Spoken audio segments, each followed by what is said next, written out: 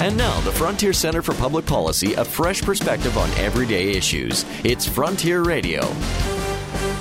Residents of Canada's First Nations should begin to see noticeable improvements in the quality of their drinking water sooner rather than later. While the condition of water and sewage treatment systems on many reserves is a serious concern, significant resources have recently been invested in First Nations water systems. Since 2006, nearly $3 billion has been invested to support First Nations communities in managing their water and waste infrastructure, and some progress has already been made.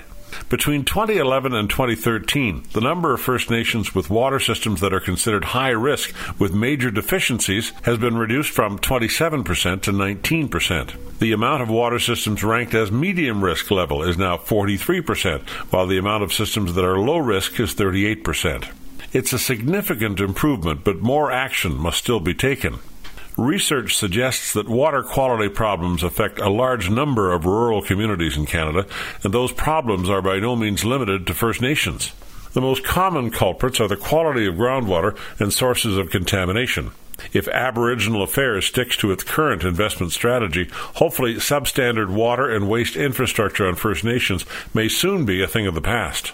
I'm Roger Curry. Join us again next week for more thoughts on the frontier. For more on Aboriginal policy, visit our website, fcpp.org. This has been Frontier Radio, sponsored by the Frontier Center for Public Policy.